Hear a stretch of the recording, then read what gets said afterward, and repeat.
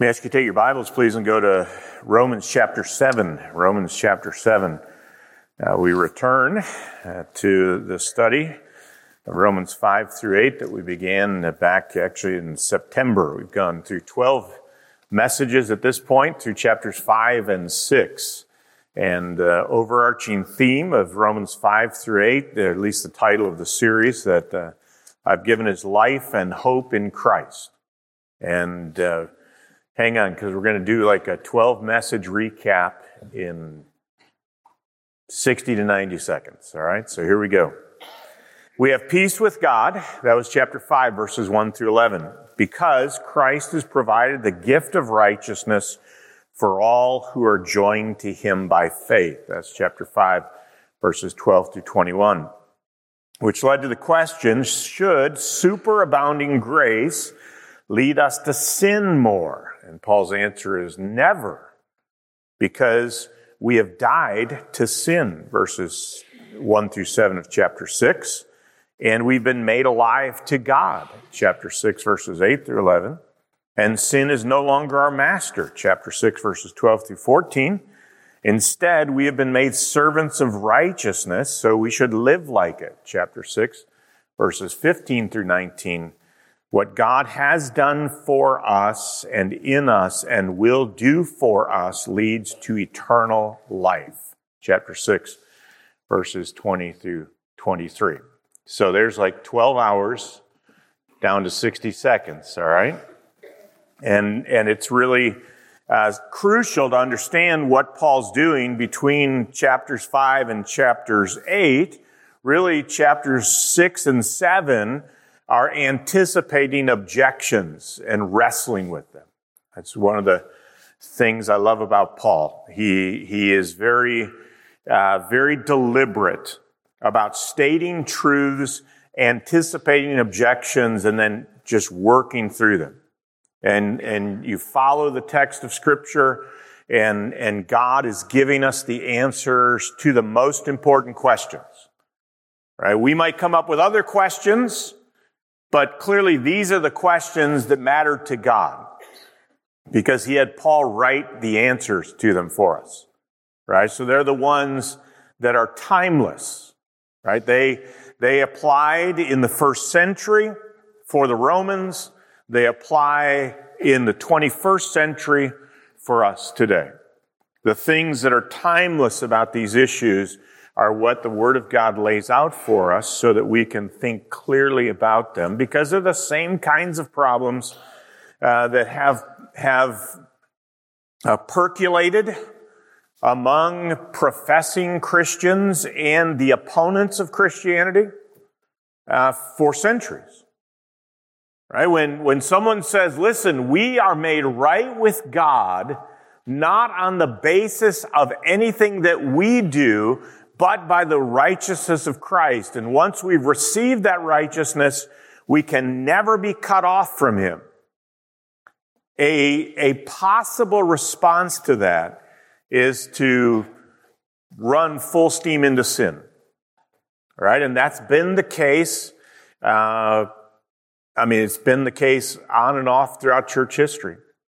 Right? People run away from legalism to libertine life.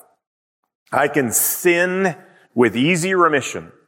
I can do whatever I want because of grace. Right? And so Paul confronts that all the way through chapter 6. But the other side of the table, the issue of the law and legalism, he actually hasn't picked back up, even though he mentioned it. And so the question comes, So what about the law? If we're free from the law, isn't that going to lead to rampant sin as well? I mean, look at chapter 6, verses 14 and 15, where he raises that question, or makes statements that raise the question. 6:14, for sin shall not be master over you, for you are not under law, but under grace, which then leads him to the question, what then? Shall we sin because we are not under law, but under grace? And again, his answer, like in verse 2, is may it never be. That should not be the response that we have. And so in 6:15, he starts addressing this question about should we sin because we're not under the law. But in verses 15 to 23, he doesn't mention the law. He just talks about sin. And that in fact, when God saved us, he made us servants of righteousness. And because we're servants of righteousness, that should guard and protect us against sin. But he hasn't abandoned the question, right? Remember, there's no verses and chapters when Paul wrote this letter, right? So the shift from chapter 6 to chapter 7 looks hard in our Bibles because we look down and we see this big 7 and we think, okay, something new. But it's actually, he's still carrying on the same thought. He's answering the question, shall we go on and sin because we're not under the law? And all of chapter 7 addresses that question until we come to chapter 8. And chapter 7 is why I've never preached this part of Romans before. All right, so it's difficult. It's a challenging passage. And Bible scholars have debated the second part of the chapter for centuries. I mean, people with much more brain wattage than I go back and forth against each other on it. All right, so that part of it is going to be challenging. But here's the good news. The first part is pretty clear. All right, so we're going to take the nice, clear part, at least clear to me. You may be going, what? All right, look at, if you would, chapter 7, verses 1 through 6, because it's important to get this foundation before we start to wade into the deeper end of the pool in the weeks ahead, the Lord willing. Chapter 7, verse 1. Or do you not know, brethren, for I'm speaking to those who know the law, that the law has jurisdiction over a person as long as he lives? For the married woman is bound by law to her husband while he is living. But if her husband dies, she's released from the law concerning the husband. So then, if while her husband is living, she is joined to another man, she shall be called an adulteress. But if her husband dies, she is free from the law, so that she is not an adulteress, though she is joined to another man. Therefore, my brethren, you also were made to die to the law through the body of Christ, so that you might be joined to another, to him who was raised from the dead, in order that we might bear fruit for God. For while we are in the flesh, the sinful passions which are aroused by the law were at work in the members of our body to bear fruit for death.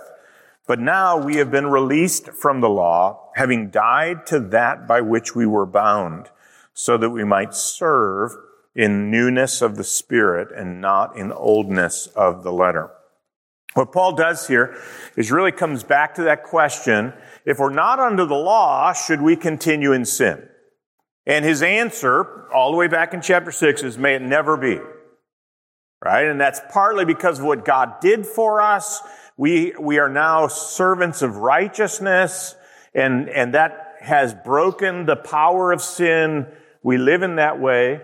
But now he comes back over to the question of the law and says, well, so isn't the law the anticipated objective? Isn't the law the way we break free from sin?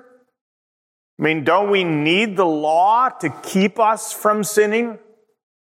And Paul's going to answer that, as he does a number of places, and that raises, the reason why it gets complicated when you work through it is you're starting to deal with very different eras of God's dispensations.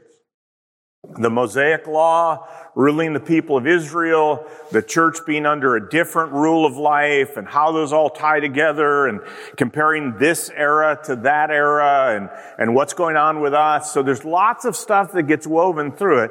But the basic principle in verses 1 through 6 is to show us that the law was not actually the answer for the problem of sin. Right? And what we have now in Christ is actually the answer for the problem with sin. And Paul approaches this in a way that starts with a principle and then illustrates that principle. Verse 1 is the principle stated that you're only under the law while you're alive. Right? Once you die, the law has no jurisdiction over you. That's the principle. And then he illustrates it from marriage. Right? Look in verse 1, just so you can see in the language of the text. He says, you know that the law has jurisdiction over a person as long as he lives. The implication is, so if he's not living, law has no jurisdiction. And then he illustrates that with the relationship of marriage between a husband and a wife. A married woman is bound by law to her husband while he is living. If her husband dies, she's released from the law. All right, that's the basic point of it. And here's where I believe people make a mistake when they look at these two verses, and sometimes they read it like an allegory. Okay, you know, in John Bunyan, Pilgrim's Progress, an allegory is saying things at one level that has meanings at another level. And usually with an allegory, it's a one-to-one correspondence. Okay, so the Slough of Despond or Slough of Despond, however you want to say it, all right? That place that represents depression. Or Doubting Castle, right? You know what it is. Or Vanity Fair.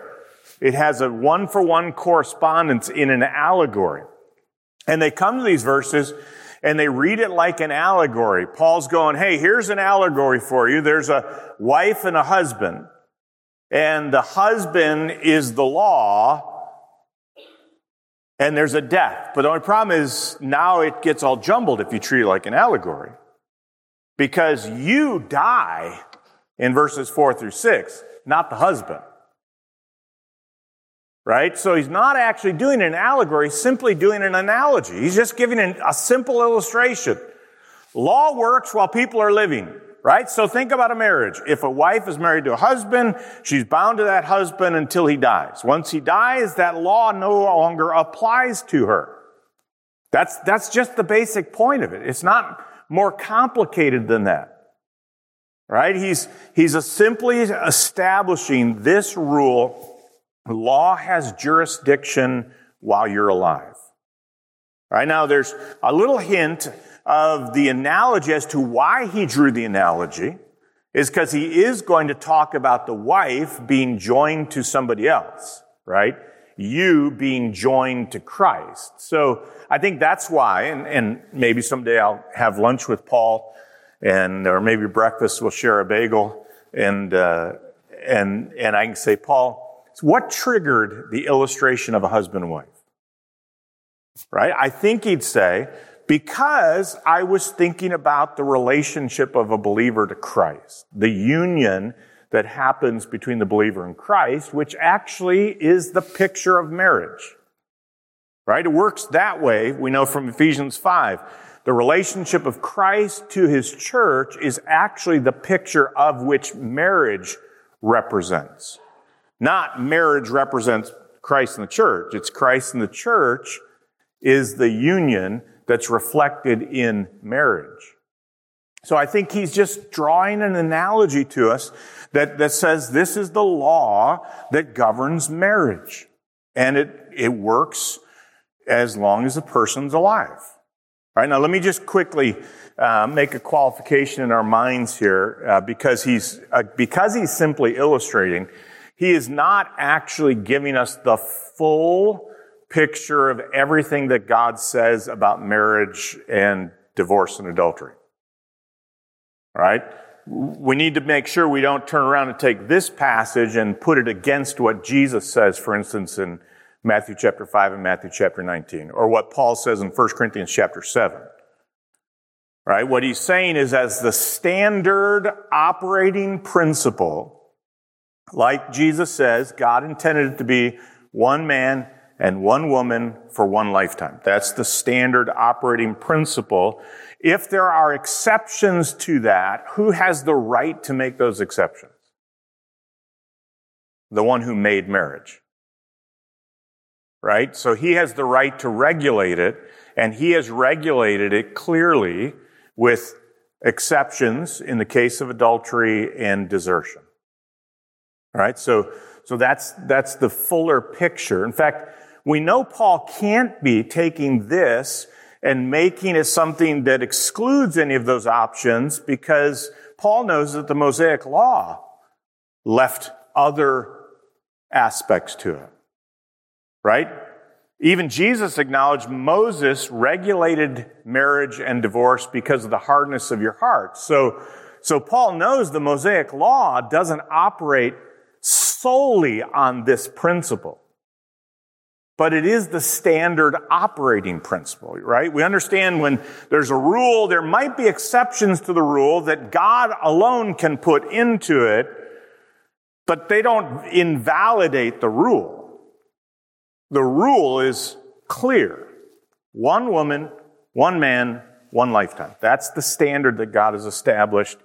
And it's important for us to reinforce that in a culture that treats marriage with a revolving door, right? And I hadn't intended, I'm starting to get sidetracked here, so I'm gonna pull myself back. But here's what I would say to you. The reason marriage is treated the way it is today is because of the culture of dating and relationships. Right? People can attach to people without any commitment and end that commitment merely for their own pleasure. Right? They can go in and out of relationships without any kind of breaking of covenant or responsibility, and you spend, 10 to 15 years doing that, and then you find yourself in a relationship which you can't get out of. Right? And people don't enter it with the kind of seriousness that it's supposed to, that you're standing before God, making a covenant to one another and with God. Okay, so it's not like a breakup. Right? It's a violation of a solemn covenant before God. The only reason it can be broken is the death of a spouse or explicit biblical warrant for it. All right, the ground of Scripture you can stand on. All right, so there's my side sermon. Hadn't intended to run out there, but it's good for us to be reminded so that we have the kind of solemn view of marriage that we ought to. And this is the one this is like maybe a qualifier that I'll put in this way. Every godly person that I know has ended up in a divorce did not want to. It wouldn't have been their choice. They wanted their marriage to be what God wanted it to be, but someone violated that covenant. And that's what Jesus talks about in Matthew 19 and 1 Corinthians 7. Right? And so we need to have a view of marriage that holds it in very high esteem while having a recognition that in a broken world, it doesn't always turn out the way that godly people desire. And so we recognize that, right? So it's wrong if someone uses a text like this, like a club over people for whom it doesn't apply. That would be wrong. Right? And so we need to guard ourselves against that. The basic point simply is the law holds over life. Death frees you from the law. All right? So now Paul moves to the application of the principle. Look in verse 4, and the reason I call it the application. Therefore, all right? So what he said in general terms in verses 1 through 3, he's now going to make specific in application. First of all, to the believer. Look at verse 4. Therefore, my brethren, you also were made to die to the law through the body of Christ, so that you might be joined to another, to him who was raised from the dead, in order that we might bear fruit for God. I take those two words, brethren and you, to mean he's talking to the believer, right? Paul's calling, you're my family spiritually. You're my brothers and sisters in Christ. And then he says, you had something happen. You died to the law through the body of Christ.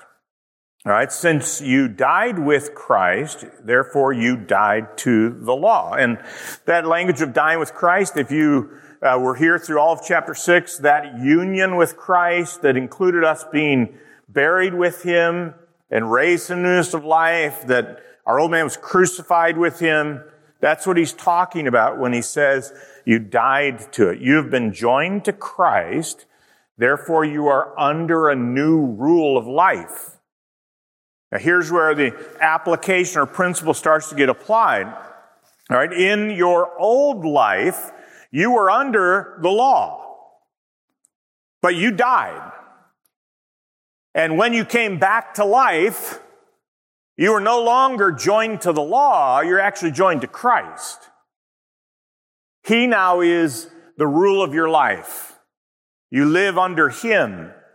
And that's the fundamental change that he's talking about here. He's grounding it in. All right. He is our head or representative. So we are joined with Him in His death and resurrection, which results in rescue from the penalty of sin, but also, he's been saying through chapter 6, rescue from the power of sin. Right? Because sometimes, and it's important to hold these two together in what Christ has done for us. So it might be that we go, okay, I was under the law, therefore I was condemned. And now I have been set free from the condemnation of the law, and I've been rescued out from it. And you would be right. But it's not just an issue of your standing of condemnation versus justification. It also is an issue of your life. Do you live under that rule, or do you live under a new rule? And the old rule, he'll say in a moment, could not actually effectively fight sin. But now you can. So being free from the law doesn't give you permission to sin, or it doesn't result in an avalanche of sin. It actually is the real antidote for sin. It is, in fact, the thing that will set us free. Because he's talking about union with Christ, let's not miss the fact that this happens by faith. And go all the way back to chapter 5, verse 1, so we don't miss that everything that's been flowing has been tied to this issue of faith. 5:1, therefore, having been justified by faith, we have peace with God through our Lord Jesus Christ, right? Justified by faith. And verse 17 describes the righteousness that we have as being a gift. Notice it says, for if by the transgression of the one death reigned through the one, much more those who receive the abundance of grace and of the gift of righteousness will reign in life through one. So you receive this gift by faith. And that's why he says in verse 8 of chapter 6, now if we have died with Christ, we believe that we shall also live with him, knowing that Christ, having been raised from the dead, is never to die again. And as well in verse 17, this is a description, I think, of faith, but thanks be to God that though you were slaves of sin, you became obedient from the heart to the form of teaching to which you were committed. That is, you actually received the truth of God in the heart. You believed it. Okay, so we're joined to Christ by faith. And when we are put in union with Christ, his death becomes ours, and his resurrection becomes ours. And that death means we died to the law. We died to the law. Look at the way it's stated in verse 6. Chapter 7, verse 6. But now we have been released from the law, having died to that by which we were bound. Okay, so we died to it, so we're set free. Look at the end of verse 4 now, because this is important to see what that principle means for the believer. God's purpose is that you would bear fruit for God. Notice the words at the end of verse 4, in order that we might bear fruit for God. It is, and I like to say this regularly for us, right? God didn't save us just to get us to heaven. He saved us to make us like his Son. In chapter 8 and verse 29, it says he predestined us to be conformed to the image of his Son. So it's, again, it is a wonderful gift that we are free from condemnation. Right? I mean, it's an incredible and wonderful gift that God has rescued us from the penalty of sin. But that's not all God did for us. right? He also has made us new creatures in Christ and wants us to be shaped into the character of Jesus Christ. This is described in verse 4 as bearing fruit for God. And I don't think Paul's intending for us to sort of like figure out exactly what that fruit is, but rather just to see the product of the life is for God. So it could be like fruit of the Spirit in Galatians chapter 5, verses 22 and 23. Right? The transformation of our character into those qualities of the fruit of the Spirit. Or it could be like Ephesians chapter 5 and verse 9 where he says, the fruit of the light is goodness, righteousness, and truth. Right? That God wants to produce these things in us because He's making us like His Son. He wants us to reflect the character of Jesus Christ. So actually, the death to the law that we've had results in us being joined to Christ in order that, right? For the purpose of us bearing fruit to God. It actually was our freedom from the law that accomplishes this, not our obedience to the law that accomplishes it. Right? And that's important because at a few spots here in the book of Romans, that's been sort of the issue, right? Chapters 1 through 3, Jew, Gentile, under the law, not under the law. In chapter 14, the debates in 14 and 15 about eating, not eating, observing days tend to wrap around the Mosaic law. And people going, no, you need to obey the law to grow. And God's answer is consistently, no, that's not the source of our growth. That's not the source of our transformation. Right? We've actually been set free from its jurisdiction. So that leads him, I think, in verses 5 and 6, to come specifically to the application to the question, right? Does freedom from the law lead to sin?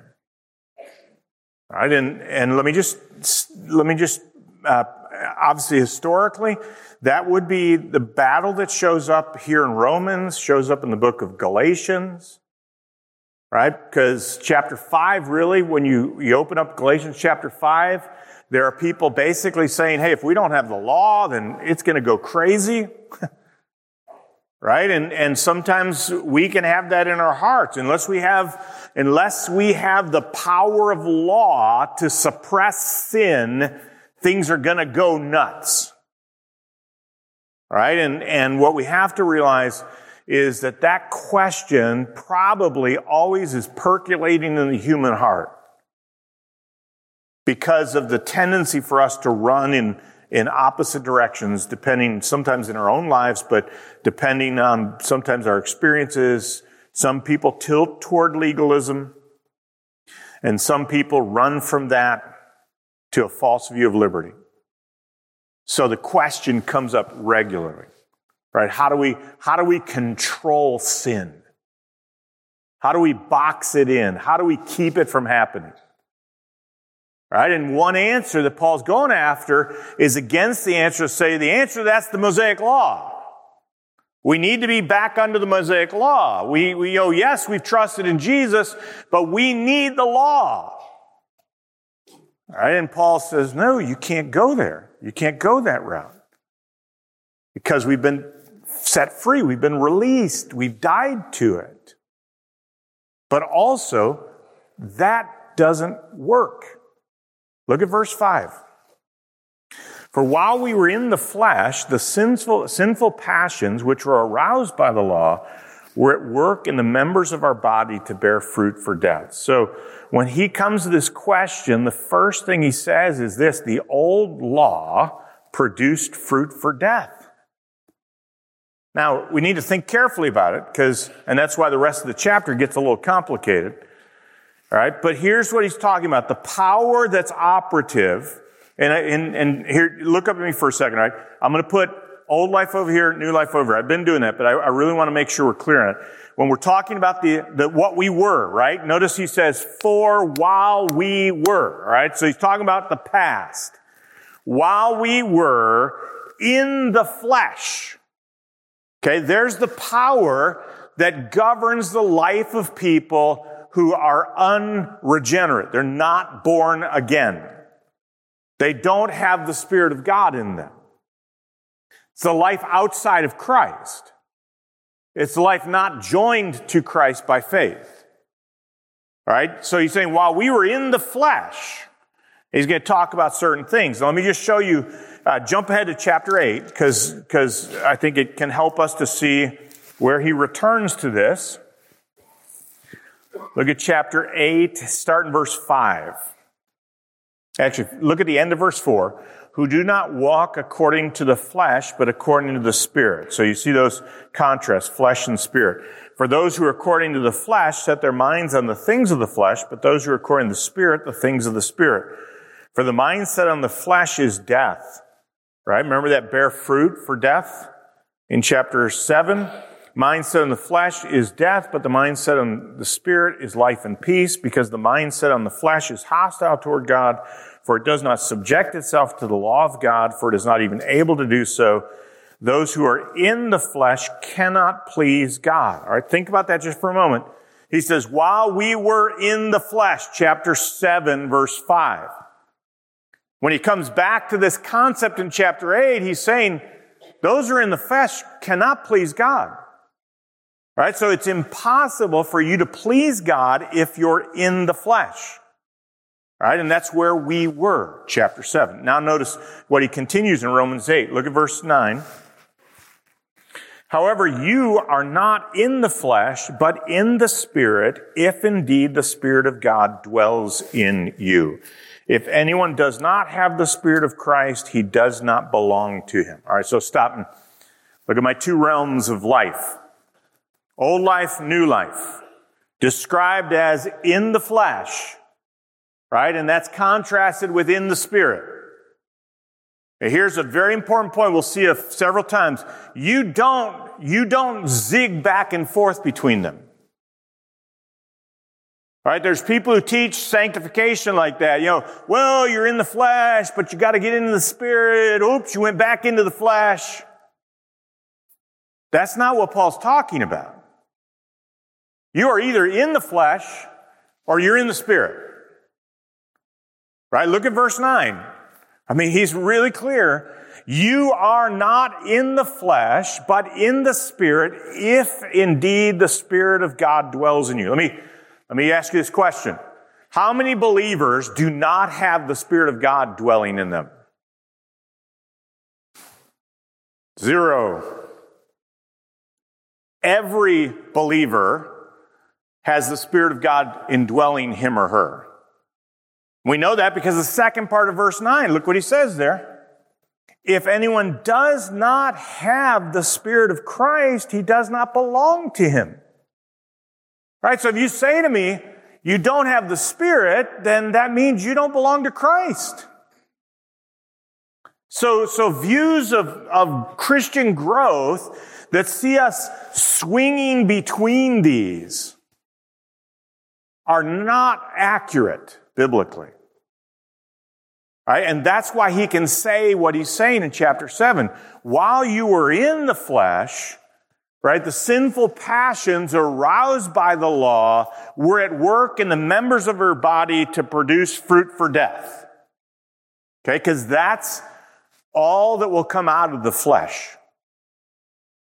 Right? It is bound by sin. You know the description, right? Ephesians chapter 2, where it talks about where we were before Christ, right? We walked according to the course of this world, the prince of the spirit of the air, and lived in the lust of our flesh. Right? All that it's in the world, the lust of the flesh, lust of the eyes, boastful pride of life. Right? That's all passing away. The scriptures make a very big dichotomy, separation between being in the flesh and being in the Spirit. Okay, that's the reality of it. We don't live our lives as sort of like a Dr. Jekyll and Mr. Hyde. I can never remember who's the good guy and who's the bad guy. Is it Dr. Jekyll or Mr. Hyde? Mr. Hyde's the good guy? Bad guy. Okay, so Mr. Hyde's over here. Peter's tipping me off. All right, so what we tend to think is, okay, I'm Mr. Hyde. I'm Dr. Jekyll. Oh no, here comes Mr. Hyde again. And people teach the Christian life like that, right? The flesh is, oh no, this beast within me took control. Boy, I got to do something to subdue that and let the Spirit take control. And what it really ends up being is, I'm back here and I've got these two things going on. Right? The good dog, bad dog, and whichever one I feed controls my life. That's not the pattern of sanctification. That's not the way the Scriptures teach it. God has done something significant to change us while we were in the flesh. Right? We're not that anymore. All right, look back again to chapter 7 and verse 5. All right? So the power that's operative is the flesh and the sinful passions. And let me make clear in verse 5, when he says we're at work in the members of our body, he's not saying here that our body is the problem. The flesh, right, while we were in the flesh isn't while we were in the body, because you're still in the body. Right? So flesh here isn't your physical nature. It's an ethical principle. What you could call it is your fallenness. The fact that until the resurrection, you still struggle with the residue of your fallenness. That's the flesh, right? So there still can be this battle that's happening, and that battle works out through the members of our body to bear fruit for death. All right? Now that leads us to the problem I'm just going to mention, and he's going to come back to. All right. The problem is, notice it says in verse 5, which were aroused or provoked by the law. The law isn't the problem. It's your flesh that's the problem. Right? And Paul will come back to this. The law is spiritual and it's good. Problem is, we were made of flesh. So what was good became a problem for us because of our inherent rebelliousness against God. Right? I mean, it's something, I think it's a legitimate illustration, right? If you walk by something that says fresh paint, don't touch, and you're like, oh, I gotta touch it. Right? There's just something in us that rebels against authority. We want to rule ourselves. And so God's law, which is good, comes along and says, this is my rule for you. And we go, I want to covet now that I've been told I can't. That's what Paul will say later in the chapter. Right? I actually am affected by the law in that my flesh is inherently rebellious against it. And that was the problem. My inherent rebelliousness to the law produced deeds of sin. All right, it produced me fighting against it. And look at the product in verse 5. We bear fruit for death. We bear fruit for death. It leads that way. The pathway of sin always leads to death. Look at chapter 6 and verse 16. Do you not know that when you present yourselves to someone as slaves for obedience, you are slaves of the one whom you obey, either of sin resulting in death or of obedience resulting in righteousness? Look at chapter 6, verse 23. For the wages of sin is death, but the free gift of God is eternal life. And James 1:15 talks about that, right? When lust conceives, it gives birth to sin, and sin leads to death. All right, there's the reality of it. And so Paul's saying, you need to understand something, that this principle that I've been telling you, that you're not under the jurisdiction of law, is good because the law couldn't do what you're thinking it could do. Right? The law could not actually suppress the sinful passions of your heart. The law didn't have the capability to do that. All right? It is something that comes on the outside, and you need something to happen on the inside. right? You need more than just suppression of sinful passions. You need a newness that happens that comes from the work of the Spirit. And that's what he talks about in verse 6. Look at verse 6. But now, right? While we were in the flesh, but now we have been released from the law, having died to that by which we were bound, so that we might serve in newness of the Spirit, not in oldness of the letter. Though it would be, would be nice if Paul would have, sounds stupid for me to say, all right? But if the newness of Spirit was right up at the front of the verse, you might see it a little more clearly, right? While we were in the flesh, but now in the newness of the Spirit. Because that's really the contrast he's making. Right? And what he does, though, is because he's wrestling with the law, he's talking about us being released from the law through death, so that rather than being in the flesh, we might in the Spirit have a newness of service. The power in verse 6 comes from the work of the Holy Spirit. That he is the one who produces the new life. He is the one who carries out the work in us. It's his presence which contrasts with the flesh. That's why I had us go over to chapter 8, right? So you're not in the flesh, but in the Spirit. If indeed the Spirit of God dwells in you, Spirit of Christ dwells in you. Right? So there's basically two realms you can live. You can live as a person born into this world without a regenerate heart, without a relationship to Christ, not being joined to him by faith. That's in the flesh. But those who have come to know Jesus Christ have peace with God because of faith in Christ. They actually have been born again by the Spirit of God. The Spirit of Christ dwells in them. So that's actually the ruling power of their life now. So much so that in Galatians 5, even though we battle with the flesh, we cannot surrender to the flesh because the Spirit wars against. Right? If you actually live a life dominated by the works of the flesh, Paul says, I've warned you and warn you again that you will not inherit the kingdom. It's the evidence of not being born again. The Spirit is so powerful in the life of the believer that the power of the flesh has been broken. Right? Its sin is no longer our master. We're under a new rule. And that's the rule of the Spirit through the Word in our lives. All right? Notice the product of that. The product of it in verse 6 is that we serve in newness of the Spirit, not in oldness of the letter. And it says so that. And that so that is like a result, right? Because we've been released from the law and have died to that which we were bound, the result is we serve in newness of the Spirit, not in oldness of the letter.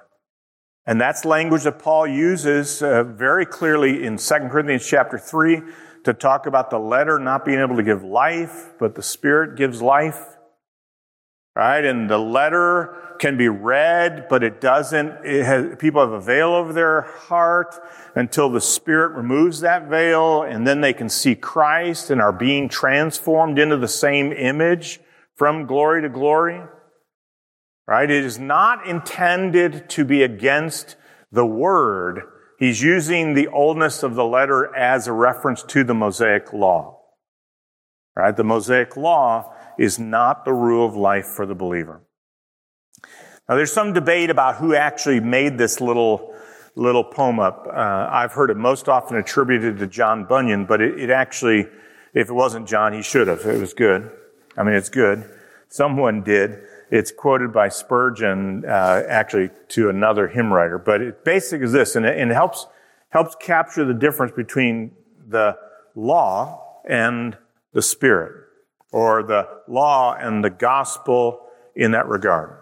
Here's, I think, why it's given to Bunyan, because it has the word John in it, right? The other guy was Charles, so I don't know why you said John. But run, John, run, the law commands, but gives us neither feet nor hands. Right? You see that? Run, John, run. The law commands, but gives us neither feet nor hands. Right? How can someone without feet or hands run? But the law commands that. It doesn't give those. Right? But the gospel comes. Right? The gospel comes. And here's the second part of it. Far better news the gospel brings. It bids us fly and gives us wings. Right? There's the difference. The problem wasn't the law. The problem was me. The law gave me the command of God, a command that's good and holy. But I had neither feet nor hands. Did not have the power to obey it. Right? I am in the flesh. And my sinful passions would take the good law of God and twist it so that it produced actually more sin and more ugliness of sin because I knew exactly what sin was. But the gospel, the message of Christ, his righteousness applied to my account because his death paid my sin and he poured out the gift of the Spirit, right? Now comes and says, fly. Can I fly? Not unless I'm given wings. And you know what happens? The work of God by the gospel brings me into a relationship with Christ in which his life becomes mine and the Spirit of God comes to dwell in my heart and gives me wings. I can now live the life that God wants me to live because I'm no longer under the mastery of sin. I'm no longer under the jurisdiction of the law. I have been given life in Christ. And I've been given the power in the presence of the Spirit to live that life, to walk before him in obedience, to carry it out. Right? What God wants to do is enable us to serve him, because that's why we were made. Right? We were made to serve God. We were made to bear fruit for God. We were made to find our joy in that relationship. Right? To be able to say, I get to serve the living and true God. And that's what the gospel restores to us. Remember, Paul says to the Thessalonians that your turning to God has been a witness throughout, and other people say they turn from dead idols to serve the living and true God.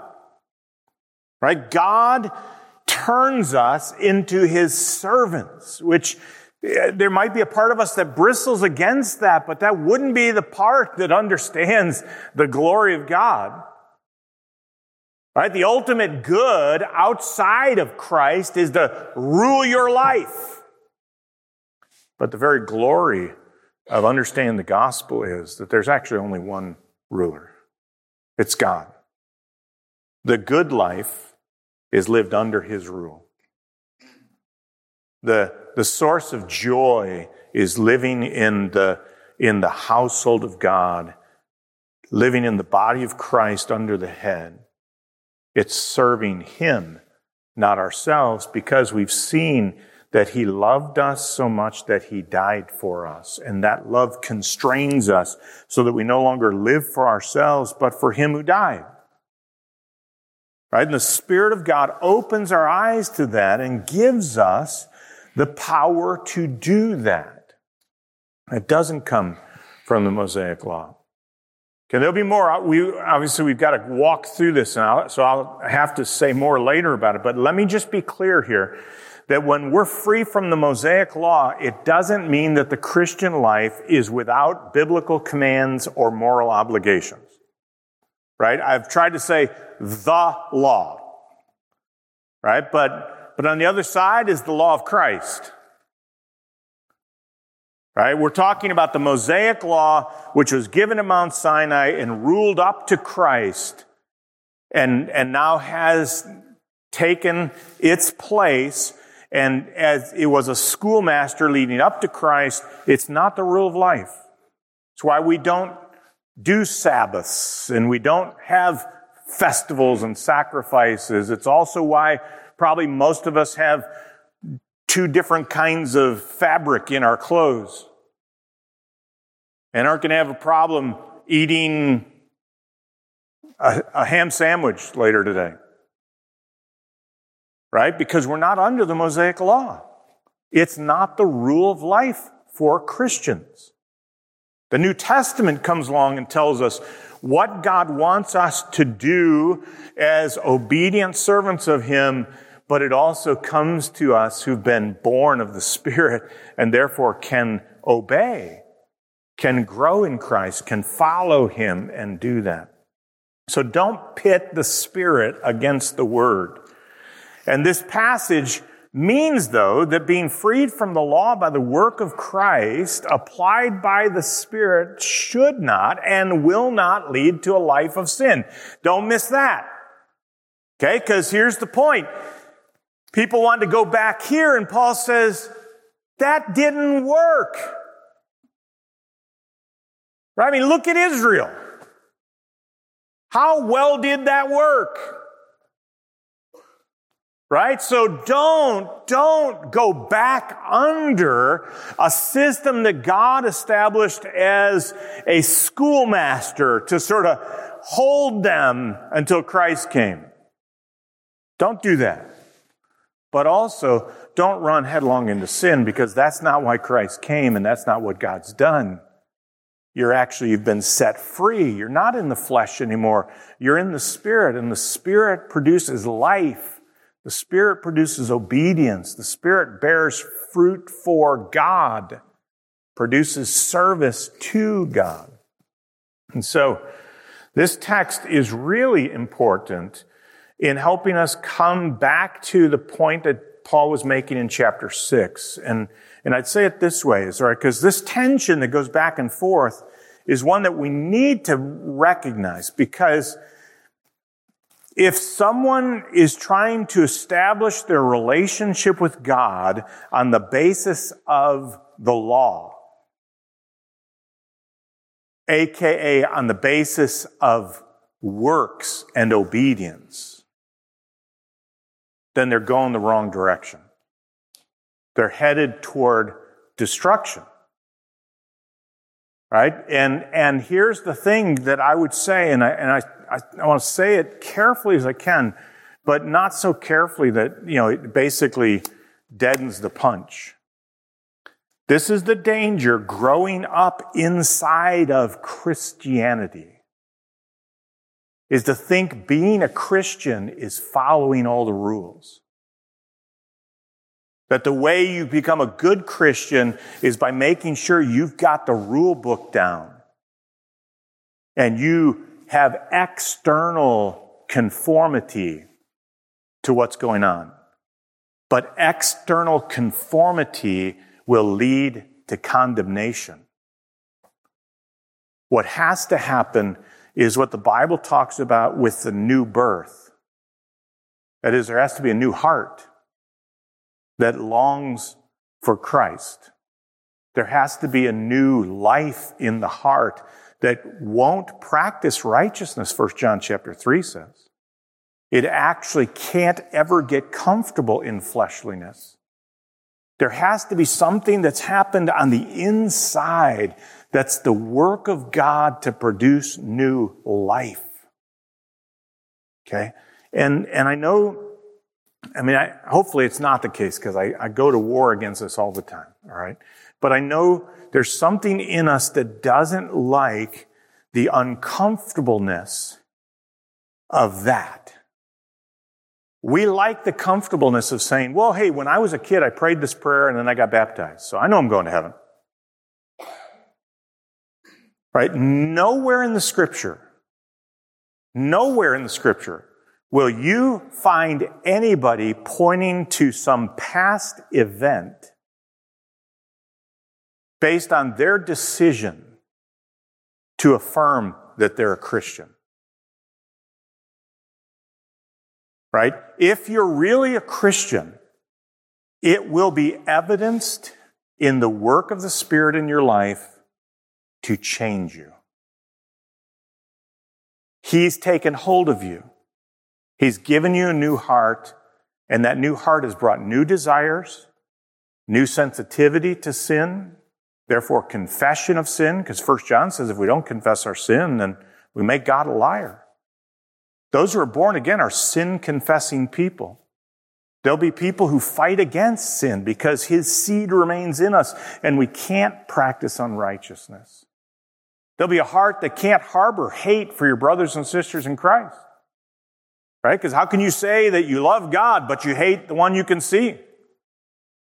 Right? All of those things are internal evidences that the Spirit of God dwells there and he's producing his fruit. And we need to never lose that. Yes, historically, maybe the Puritans made everybody so obsessed with the interior that they were all full of confusion. I mean, that's what John Bunyan can do in Pilgrim's Progress. It can leave you wondering, am I really it? Okay, it can happen. But short of that kind of crazy introspection and self-focused doubt is the real experience of what it means to be born again. Because the Christian life is an experience. You are alive if you know Christ. You're alive. That's an experience. It's not just a head game. Well, I'm going to think myself over into this area. No, it's the real deal if it's happened. The work of God gives new life. So please, don't ride comfortably with an external conformity that leaves you exposed to the pathway of sin. Right? Because unless the heart is changed, there's no answer for death. But when the heart's changed, there's newness by which you can serve God. There's fruit for God because God does it. What he begins, he continues until the day of Christ. Let's pray together. Lord, please help us to have confidence in your work and the power of the gospel that sees its fruit in our lives. And Lord, help us not to be people, like has happened so often in church history, who merely have a head knowledge. They hold to a creed, but they don't have life. So Lord, give us real zeal and passion for Christ because he's our Lord and our Savior. Would you work even this morning to convince those who don't know Christ of their need for his work to save them,